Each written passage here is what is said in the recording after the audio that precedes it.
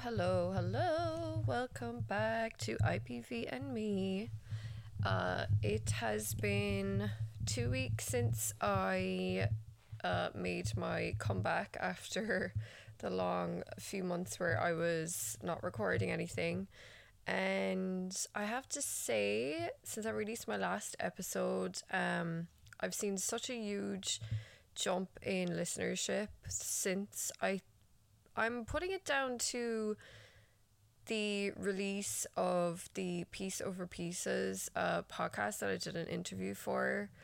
I've had a lot of people message me saying that they heard me on there and they then listened to my own podcast, and I appreciate that so much. And it just goes to show, guys, any time you share my podcast or recommend it to somebody, give me a rating online, it makes a huge difference to me, and I really appreciate that. And thank you to everybody who reached out to me over the last couple of weeks to check in on me, first of all, and see how I was doing health-wise. I know I had a pretty big talk about that on the last episode, so thank you for that. And also just for everybody who reached out, just say that they listened to the show, however they came across it, whether it's people I know in my own life or just random strangers messaging me, and everyone that's messaged to let me know that my podcast has helped them realize that they've been in an abusive relationship, or it's helped them through it, made them see that they're not alone in how they're feeling. I appreciate that so much, and it is what keeps me going. I'm feeling really tired, and today I went back to work full time last week after over 3 months, so my body is a little exhausted, my feet are in pain. So I'll be honest, I was very lazy about recording today. All I wanted to do was just veg out on the couch. So I am actually recording this from my couch, which I normally don't do. But I have to be comfortable today. Also, today's episode is going to be quite short, for this being the main reason. I came across this, the format's going to be a little different also. I came across this book recently on Kindle Unlimited. I'm pretty sure it's still on there. I'm not 100% sure though. I linked it in the bio for the episode. But it is a book called #SheWins. There is also a follow-up of that book too, which I have not read yet, but I've also linked it. And the book has stories from lots of different women, so it's not just one person's story. It's lots of little short stories of people and what they went through. And it is also, it shows them going through the relationship and then how they came out the other side. A lot of them are working with domestic abuse victims now. A lot of them have thrived in their personal lives and their careers. So it's a really positive book. If you want to see what the outcome can be, it's not all doom and gloom, and there is hope. There is light at the end of the tunnel. So it's a really great book. I've included just some of the stories here. I recommend reading them and reading all the stories. I left out a lot of the details. I just wanted to kind of summarize a lot of it just for the podcast, just to shorten it down. And I also didn't want to take away from people actually reading the book too. So like I said, I left a link in the bio. Pretty sure they're both on Kindle Unlimited. And yeah, so let's get on with it.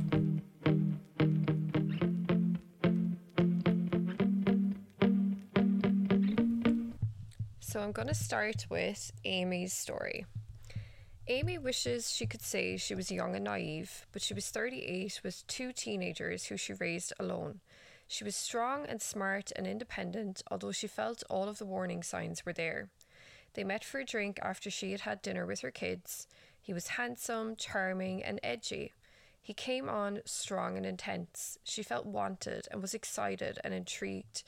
He was capable of doing anything, like fixing things for her or making out of this world dinner arrangements. She was impressed. After the first 3 weeks, he informed her they were getting married that summer. She laughed and said she didn't even know his middle name. He looked at her sternly and said, John. She remembers getting chills at the time, and now that makes perfect sense to her. The following morning, he told her he couldn't wait any longer, so she threw caution to the wind, and they were married 2 weeks later. Once their guests left the wedding, he began to put in her head that her friends and family who didn't approve of the marriage didn't need to be part of her life. He said they would try and tear them apart or that they were jealous of him. She remembers crying when he threw what he called her stupid fucking wedding dress on the floor and kicked it. She remembered praying to fall asleep so that it would all be over. She blamed the emotional outburst on all the alcohol he had consumed. Unfortunately, this would become a habit for him. Throughout the 15 months they were married, things got progressively worse. She began to dread being near him.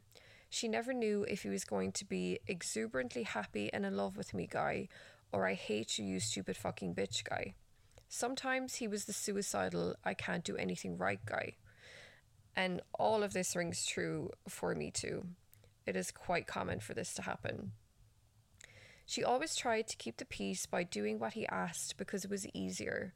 Without knowing it, she had given up control of everything. She only felt comfort at work. One Saturday, she came home from a busy day at the salon where she hadn't been able to answer his texts fast enough. Her children were with their father for the weekend. He was waiting for her in the kitchen and grabbed her by the back of the head, threw her to the floor and began calling her degrading and disturbing names. He pushed her towards the bathroom and made her take her clothes off and kneel in the bathroom. She cried and begged him to not make her do it. He urinated in her face and all over her naked body. He accused her of having sex with her boss. He gave her a cold shower to rinse off. Then he raped and beat her repeatedly. One afternoon, she saw his phone laying open while he was passed out drunk. She could see there was child pornography on the screen. She snapped and attacked him with the phone, catching him by surprise. She kept asking, "What the fuck is wrong with you?" He said, "I do fucked up shit to people I hate," and then kicked her between her legs so hard she lost all control of her body. After some time, she crawled into her son's room on her stomach, feeling certain she was going to die there on the floor. Hours went by before she woke again. She managed to leave while her husband was putting fistfuls of pills in his mouth. A close friend made her go to the cops. A huge weight lifted off of her when he was arrested. He was charged with domestic assault and attempted murder. He wasn't able to get bail. Soon after, the court dates began. She would feel fear and anxiety every time a new date came up. She couldn't understand why she felt that way. She knew she was supposed to feel free. She should have felt happy but felt the opposite.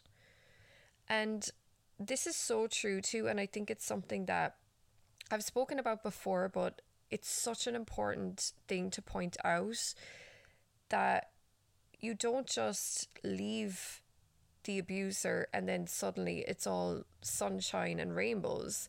Like, you've gone through this huge trauma, and just because you're not being abused now every day and you're not around this person, there's so much to deal with after that. You're trying to process the fact, you're trying to understand that what happened to you was abuse, that it wasn't your fault, even though you've spent so much time thinking to yourself that it was your fault. And then, you know, you have people around you who don't understand why you're not feeling happy either. I had a friend question me, like, "I don't understand why you're not happy. It's over, it's done." And I was so upset because I was like, well, am I supposed to feel happy? Because I don't feel happy. Like, it takes years and years and years to process everything and to feel okay again. So I think that this is a really big point that this woman makes here, and it's something that not just we as victims and survivors need to understand, but also people who, you know, are friends or family of people who have been through such a big trauma, you know, just to be a little more understanding and to know that it's going to take a lot of time, and there's going to be good days and there's going to be bad days. So Amy turned to alcohol to cope. She came across some domestic violence Facebook pages and connected with some women who shared their stories. Reading one woman's story felt like reading about her own life. She began to embrace the support along with the support of her family. And again, this is another reason why I shared my story in the beginning. I think it's so important. When I was towards the end of my relationship and I was realizing that what was happening to me wasn't just a bad relationship, it was reading other people's stories that made me strong enough to believe that, I'm not in the wrong here and I can leave too and I can be okay too. 10 months after his arrest, he took a plea in the district court. The Superior Court took 4 more years. She was still turning to alcohol. Her physical as well as her mental health began to suffer. She learned she had cancer and needed a full hysterectomy. She continued to drink but was one day confronted by her friend's mother. She quit drinking 6 weeks before her hysterectomy. She slowly began to feel physically and mentally better. She's currently at the best place in her life, is 18 months sober and 16 months cancer-free. She has gained a sense of pride and no longer walks with a sense of shame. She is proud of herself and what she has overcome. And this is Miranda's story. Being in a violent marriage was never Miranda's plan. She saw him in her geometry class and he became her high school crush. He asked her on a date during her senior year and their relationship began. He would give her flowers every week, a Pandora bracelet sent to her job as a surprise, vacations. She was in love. She went to college an hour away but commuted twice a week to see him. She eventually moved in with him and he proposed. Her parents didn't agree. After the wedding, things changed quickly. He lost his job, so she worked too to pay the bills. She did all the chores and cooking. She did all of these things because she loved him. A couple of months later, when she checked their savings account, it was drained. At the time, he was doing stupid things, always looking for a new level of intensity in his life. She felt she had to be responsible for him. They began fighting with lots of screaming and yelling at each other. He often threatened to kill himself and would point a gun at himself and even at her. He would drive off in his truck and she would wonder if he would ever come back. One night after drinking, he began to choke her, but the next day he said he was sorry. The fights became more frequent and more violent. He isolated her from friends and questioned everywhere she went. Had she met guys? Was she cheating on him? She felt like a piece of shit. He threatened to divorce her if she didn't get pregnant. Then on Valentine's Day, he would get her gifts and flowers and balloons to put on a show that everything was good. She later found out that while she would be at work, he was having affairs and spending their money on cocaine. She never left because she had always been taught that divorce was not an option and that anything could be worked out. One night they were on their way home from a Christmas party and began fighting in the truck. He told her he was going to kill himself and he pulled over. She took the gun out of the glove box to throw it out of the truck, but he tackled her and they both fell out of the truck. She felt excruciating pain. She thought she was going to die. In a panic, he called 911 and she was rushed to the hospital. She had surgery and lost some feeling in her hand. They made up some excuse that it was an accident. After that, she knew they were done. She began to peel herself away from him emotionally. When she stepped away, she saw the reality of the situation. She knew divorce was her only option. Now she gets to hang out with her friends and all of the other simple things she could never do. Next up is Laverne's story. During the first 15 years of her life, Laverne was witness to her father's physical, emotional and verbal abuse of her mother on the island of Trinidad. Weekly attacks were the norm. They all walked on eggshells to please him, so he would keep his cool. The times when the police were called on him were frustrating to her as he was never arrested. He was able to talk his way out of it every time. Back then, domestic violence was looked upon as a husband and wife thing. And honestly, I still think in a lot of places, not even places, but I think a lot of people just think like, oh, that's between the husband and the wife and it's no one's business. But I personally believe domestic abuse is everybody's business, should be everybody's business. Laverne was the only one of her siblings who migrated to the US to finish high school. She had always said she would never end up in her mother's situation, but she did. The first time her abuser slapped her, he followed it up with an elaborate apology of voicemails of flowers and a touching note. She deduced it to an isolated incident because he had never done anything like that before and had seemed sincere in his apology. She believed the honeymoon phase of their relationship would return if she could prove to him she loved and forgave him after every attack. After all, he was so sorry, but she made him do it. She believed she was part of the problem and could therefore change his behaviour by changing her own. The reason for his attacks always seemed to stem from jealousy. If someone looked at her for too long, or if he thought she was looking at another man, he would attack in the form of verbal assaults, kicking, punching, and strangulation. She hid it for 2 years until she reached her breaking point and sought help for injuries after the last attack. During a jealous rage, he beat her from 9 p.m. until 2 a.m. He grabbed a knife and pinned her down and straddled her on the bed. He held a knife to her throat. The more she pleaded for him to stop, the more enraged he became. At times he would stop to hurl verbal assaults and then resume spitting, strangling, punching and slapping her. When he finally stopped, she fell asleep. She had no choice but to lay next to him in fear. She felt a sharp pain in her upper thigh and abdomen. She finally built up enough courage to leave the apartment and get a cab to the hospital. She had rib and upper torso contusions. She lied to the doctor and said she fell in the shower. 2 weeks went by and she heard nothing from her abuser. He then showed up at her apartment and demanded to be let in. He tried to break the locks. She pressed her body to the door and called the police. He left when he heard her talking to them.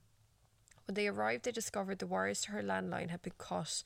She realised how unsafe she was and filed for a restraining order. In the following years, it took her a long time to learn to love herself again. Why had she let herself fall into this kind of relationship? Her spiritual fate, as well as friends and family, helped her get through it. During a pageant interview years later, she opened up about her story. Her family embraced her going public, and her mom and 2 brothers moved to the US while her father stayed in Trinidad. She was founded the Love Life Now Foundation to raise awareness and connect people with shelters. She is a proud wife and mother to 2 children.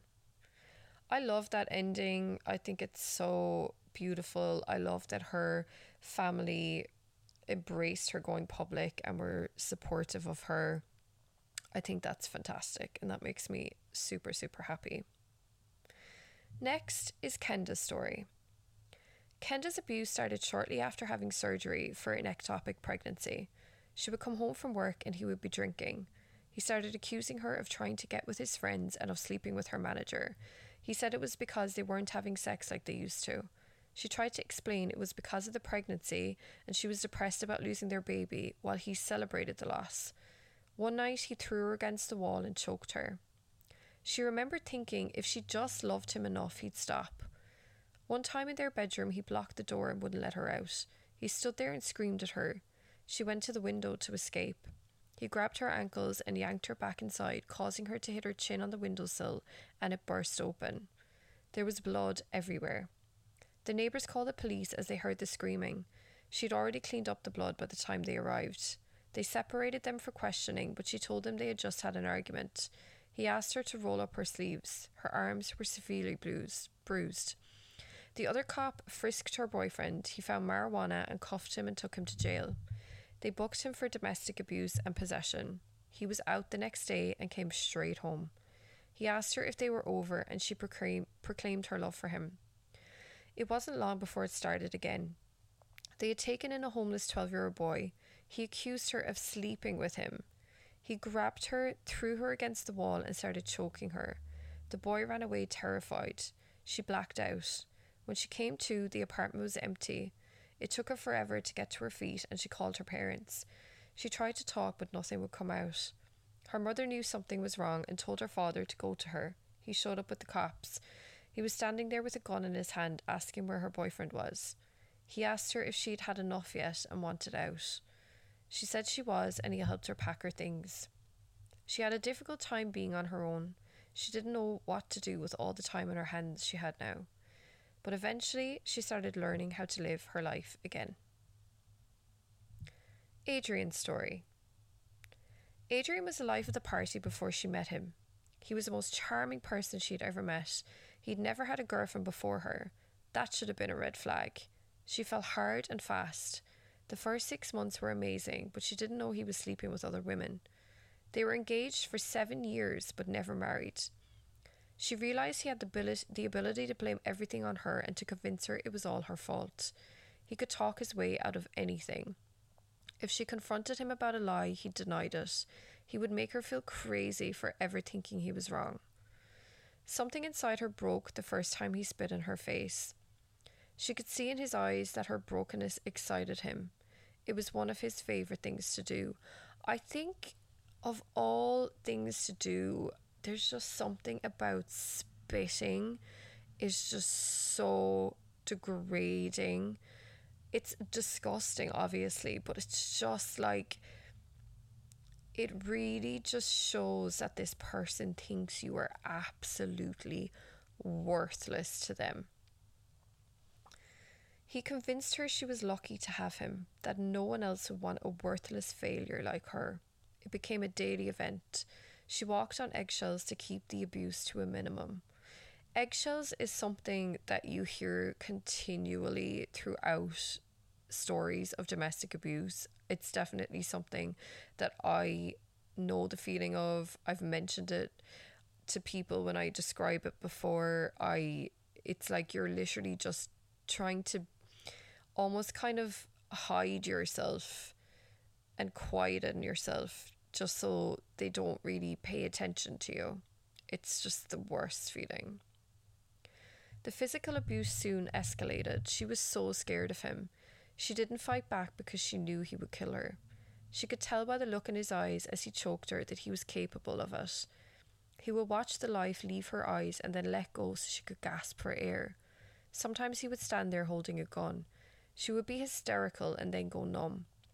There were times he would bend her over the bed and do whatever he wanted with her, even if she said to stop. She wanted to disappear. There were times she thought she'd be better off dead. He would threaten to hunt her down and kill her if she ever left him. She learned to put on a happy face so no one would know the truth. If someone knew, it would make it real. She thought if she could make everything perfect, things would get better. Clean the house, cook the perfect meal, don't say anything stupid. She was wrong. Nothing she did was ever good enough. When she was 6 months pregnant with their first child, he fractured her ribs and ankle. She had some friends take her to the emergency room. She had told him her dog knocked her down the stairs. She would ER hop so no one would pick up on the abuse. The doctors would always ask her if she felt safe in her home. She would always lie. This is something too that I wanted to point out. I don't know if anyone has had this experience, but when I was in the emergency room last month and they were doing my intake for him, and they did ask me all of the domestic abuse questions, and I was really so happy to hear them ask that. I think it's a great time for people to be honest and open up to somebody and maybe like say and let them know that like, yeah, maybe something isn't quite right. But I just think it's a fantastic thing that they do in hospitals, and I hope that every hospital does it. I'm not sure if they do or not. I know when I was in Ireland, I definitely wasn't asked any of those questions in the hospital, but I think it's a really, really great idea. When her child was 2, he used to try and protect her from his dad, but when he would step in front of her, he would continue screaming even though his son was there. It finally clicked with her that she needed to leave one night when he called her to pick him up from a bar in the middle of the night. She loaded her 2 kids into the car and drove to the bar. He was drunk and mostly high. On the drive home, he grabbed her phone and tried to throw it out the window. He punched her in the face and jerked the wheel, trying to run them off the road. Her 3-year-old started screaming, "Daddy's trying to kill us," over and over. She stopped at his friend's place and let him out of the car. He stood yelling and cursing in the yard that she was the one who had done this, not him. Her oldest asked her what she had done to make Daddy so mad. She knew they had to get out. That is so sad to hear those poor little kids saying that. It took time to gain the courage to leave. He kicked her and the kids out like he had done many times before. Her mother drove 12 hours through the night to pick her up. As they were leaving, he leaned into the kids and said they couldn't see Daddy anymore because Mommy is bad. For a few months after, she desperately wanted to go back to him. She believed she couldn't be without him. Now she is aware of the strength she has and the respect she deserves. She married a great man. She is determined to use the hell she went through to help others. Nicole's story. Nicole's abuser was well known in their community. He coached children's sports teams. They looked like a perfect family from the outside, a beautiful house, nice cars, and good jobs. He wanted to control who she was with and what she did while he could do whatever he wanted.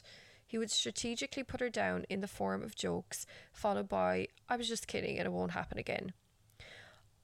My ex used to do this to me. Actually, my abusive ex used to do this to me, and my ex before that used to do that to me as well, which I have mentioned before that there were definitely some little patterns of abuse in that relationship too.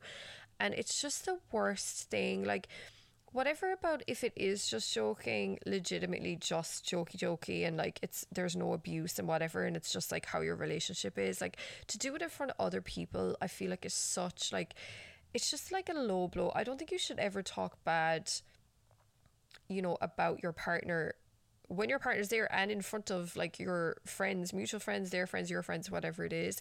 I just think it's horrible. I've had people do it in front of me before, like other couples, and I will always stick up for the person that's being like made fun of, because I just think it's a horrible feeling. Like, whatever about having, little jokey things between yourselves, or like, the little stupid annoying things that the other person does, but like keep it in your own relationship. I hate it. It just really, really, really bothers me. She believed he would change every time. After a few years together, they married and had 2 kids.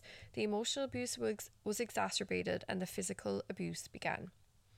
It started with him pushing her and throwing things at her. They were together for 19 years, but the last year was the worst. There were no more apologies from him. He enjoyed having power and control over her. One day he became enraged when she tried to leave the house. He dragged her inside, punched her, choked her, and held a gun to her head. He described all the ways he could kill her and anyone who tried to come to her rescue. When she finally told her mother, she was shocked. They came up with a plan and she fled with her sons to her sister's place for 2 weeks while he was served with a protection order. She filed for divorce and he made it as difficult financially for her as he could. He drained every bank account they had, transferred credit card debt to her, and opened up new cards in her name, exactly like my ex did. He threw away every pair of shoes she had, leaving her only 1 pair of shoes and boots. The appliances she was allowed to take from the home had disappeared, except for the deep freeze, which he had unplugged and so had ruined everything in it. Every time they would get close to settling the divorce, he would fire his attorney and hire a new one. It was his way of still trying to keep control of her. And again, this is a huge reason why I keep saying, people that say, oh, why doesn't the woman just leave him if it's that bad, blah, blah, blah, blah, blah. Like, this is one of many, many reasons why. Like, look at this hell that this woman is still being put through.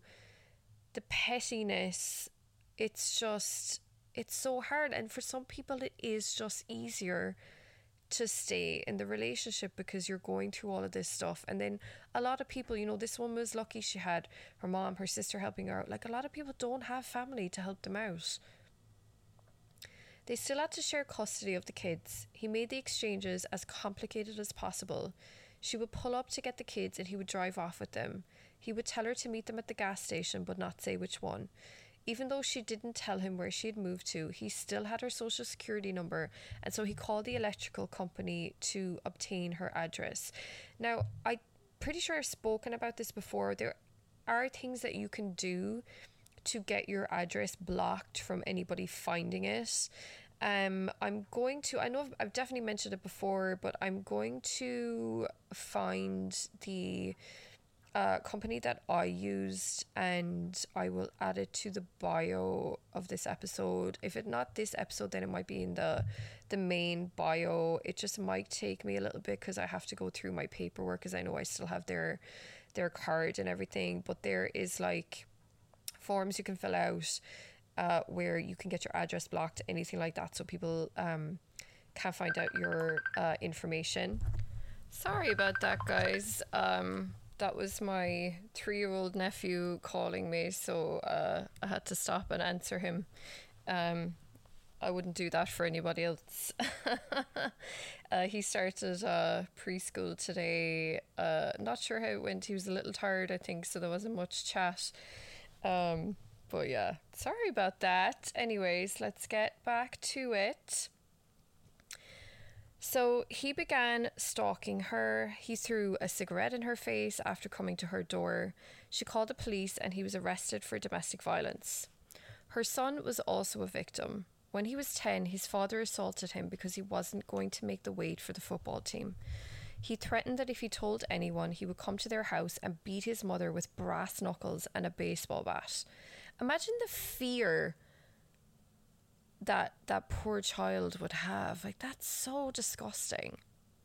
He said to the son that her face would look like raw hamburger meat when he was done with her. When she heard about it, she called the police again, but they said there was nothing they could do. It was her word against his. There were 13 calls made to 911, which resulted in only 2 arrests. He continued to harass and threaten her.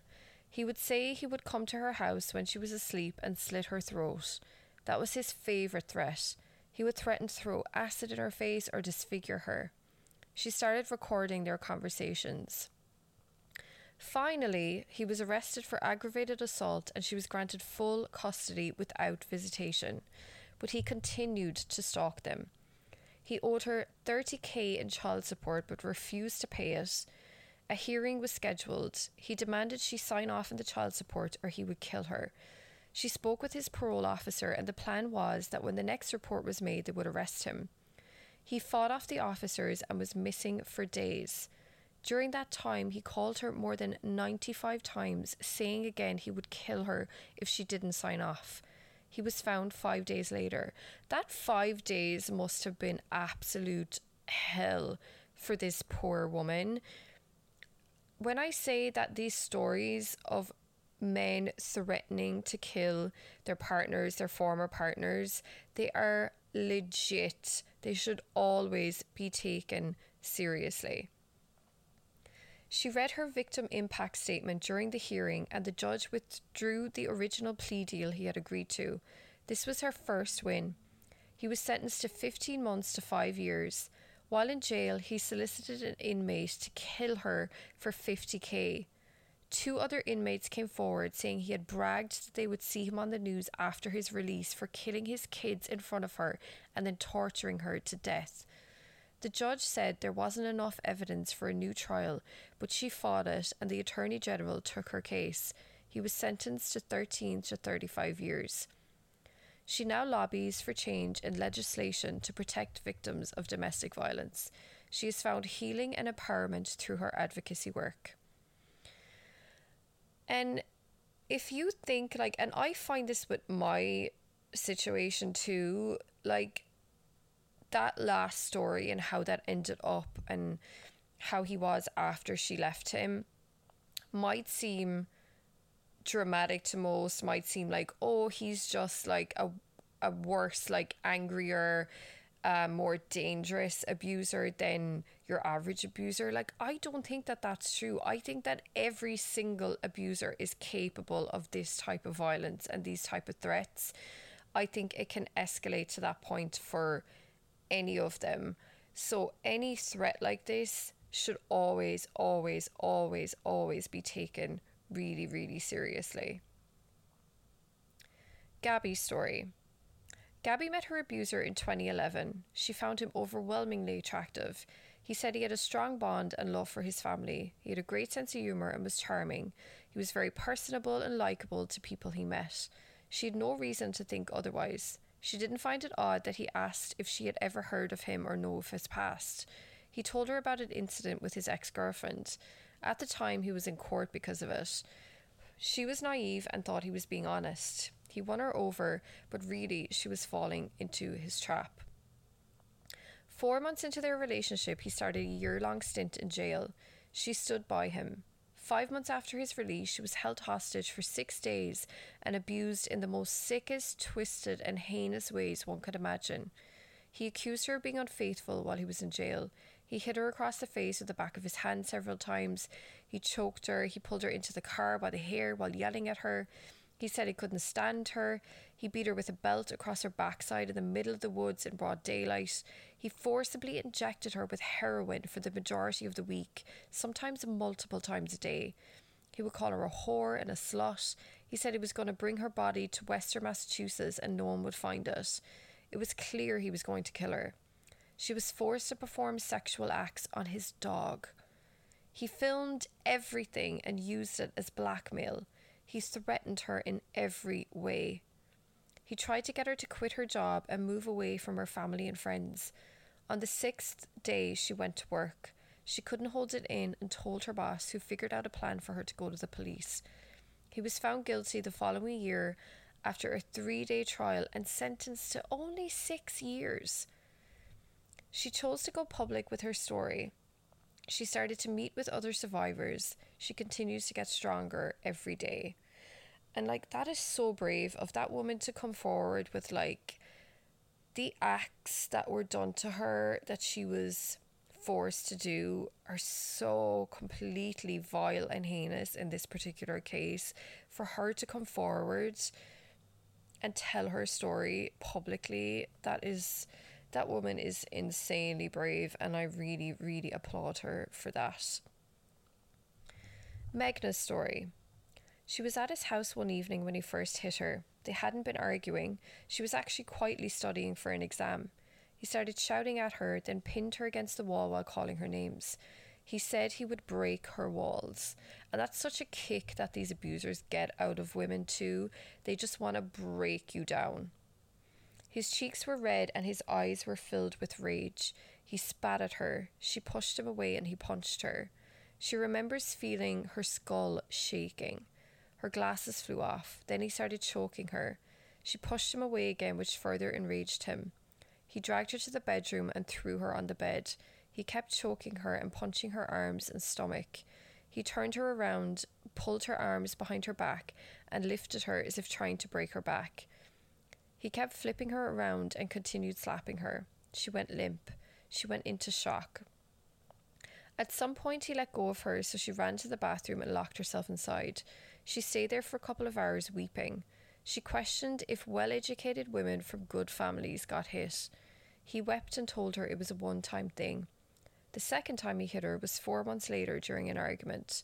That was the first time she admitted to herself he had a habit of hitting her. She told his parents, who used to say she was the daughter they never had. They spoke to him and then told her she deserved it and that she shouldn't have provoked him. He continued to hit her for the next 5 years. She didn't tell anyone else about it out of a displaced sense of loyalty to him. She didn't want them to hate the man she loved. She felt like he would see her love and would change. Her love was stronger than their pain. She started feeling like there was something wrong with her to make a man want to hit her. She was believing all of the things he had said about her. Her friends told her she looked miserable. She didn't even want to live anymore. She finally left him one night when he wouldn't let her access her pads after she'd gotten her period. It was as if a veil had been lifted. She moved back to India and began taking up the cause for abused women in her country. 2 years after she left, she was happy again. Michelle's story.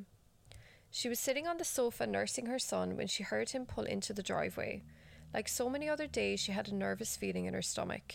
What mood was he going to be in? He said hello to their daughter and went to shower. She saw her daughter's head peek up after a while, looking above and behind her as she still nursed her son. Her daughter's eyes were big and fearful. He came charging out of the bedroom. He put his arm around her neck from behind. Her son screamed. She tried to remove his arm while still trying to protect her baby son. She shouted at her daughter to run to her room. She managed to get out of the headlock, grabbed her phone and ran to her daughter's room, locking the door. She dialed 911. He started kicking at the door. No one was answering the phone. Then the door swung open. She told her daughter to run to the neighbours to get help. He went after her, so she panicked and ran after him. He grabbed their daughter and held her back. Then Michelle ran to the back door. He looked confused as he wondered who to go after first. He let go of their daughter, who ran out the door and across the yard. She heard voices approaching the house. It was the neighbours. The fear in her daughter's eyes that day made her realise she had to leave him. Maybe they wouldn't be so lucky next time. She had no family around and knew she needed a job. He threatened that she would never have anything. She struggled at first and never let her guard down. There was always something: harassing phone calls, hundreds of texts, her daughter saying she saw his car nearby. He would follow them, drive by their house. She never felt safe. One morning, she stayed home while her mother came by to take her daughter to school. There was a noise at the back door. It was him. He was trying to break down the door. There was a police officer with him. He had tried to convince him that he lived in her house. Afterwards, her neighbour told her they would often see him coming and going from the house, so he had assumed that he also lived there. It turned out he had been hiding in her attic. That is so creepy. After that day, everything changed. She was no longer scared. She was angry. She became a fighter. She got an order of protection. Although she would still look over her shoulder, her life became so much better. She is now safe and secure with a new husband. Alejandra's story. The extravagant gifts and surprise romantic gestures only lasted a few months and turned to escalated arguments, threatening behaviour and vulgar screams. He claimed these outbursts were due to a troubled upbringing where he was abandoned. Only she could help him overcome it. Her terror was heightened when he purchased a handgun. He began using it as a way to manipulate her. He would point it to his head to end an argument. During one drunken night, he nearly choked her. He kicked her as she curled into a ball on the floor, her head hitting the wall over and over. She was certain she wouldn't make it out alive. It again ended with him holding the gun to his head, pleading for forgiveness. She left him over a week later. She did everything you're supposed to do. She never spoke to him again, filed charges, got a restraining order, moved out with a police escort by her side, and reported each point of contact he made. She thought it was finally the end. In reality, the journey had just begun. Going through the legal process proved to be the most difficult part. She dived into books to learn about domestic violence. Knowledge was empowering. She began seeing a therapist. She went to trial, but no amount of evidence was enough for the jury, and he was found not guilty. She felt defeated by the year-long process. Then her dad said something that changed her life. You're not going to let what's on a piece of paper determine the value of the rest of your life, are you? She learned she was unbreakable and now walks tall and proud.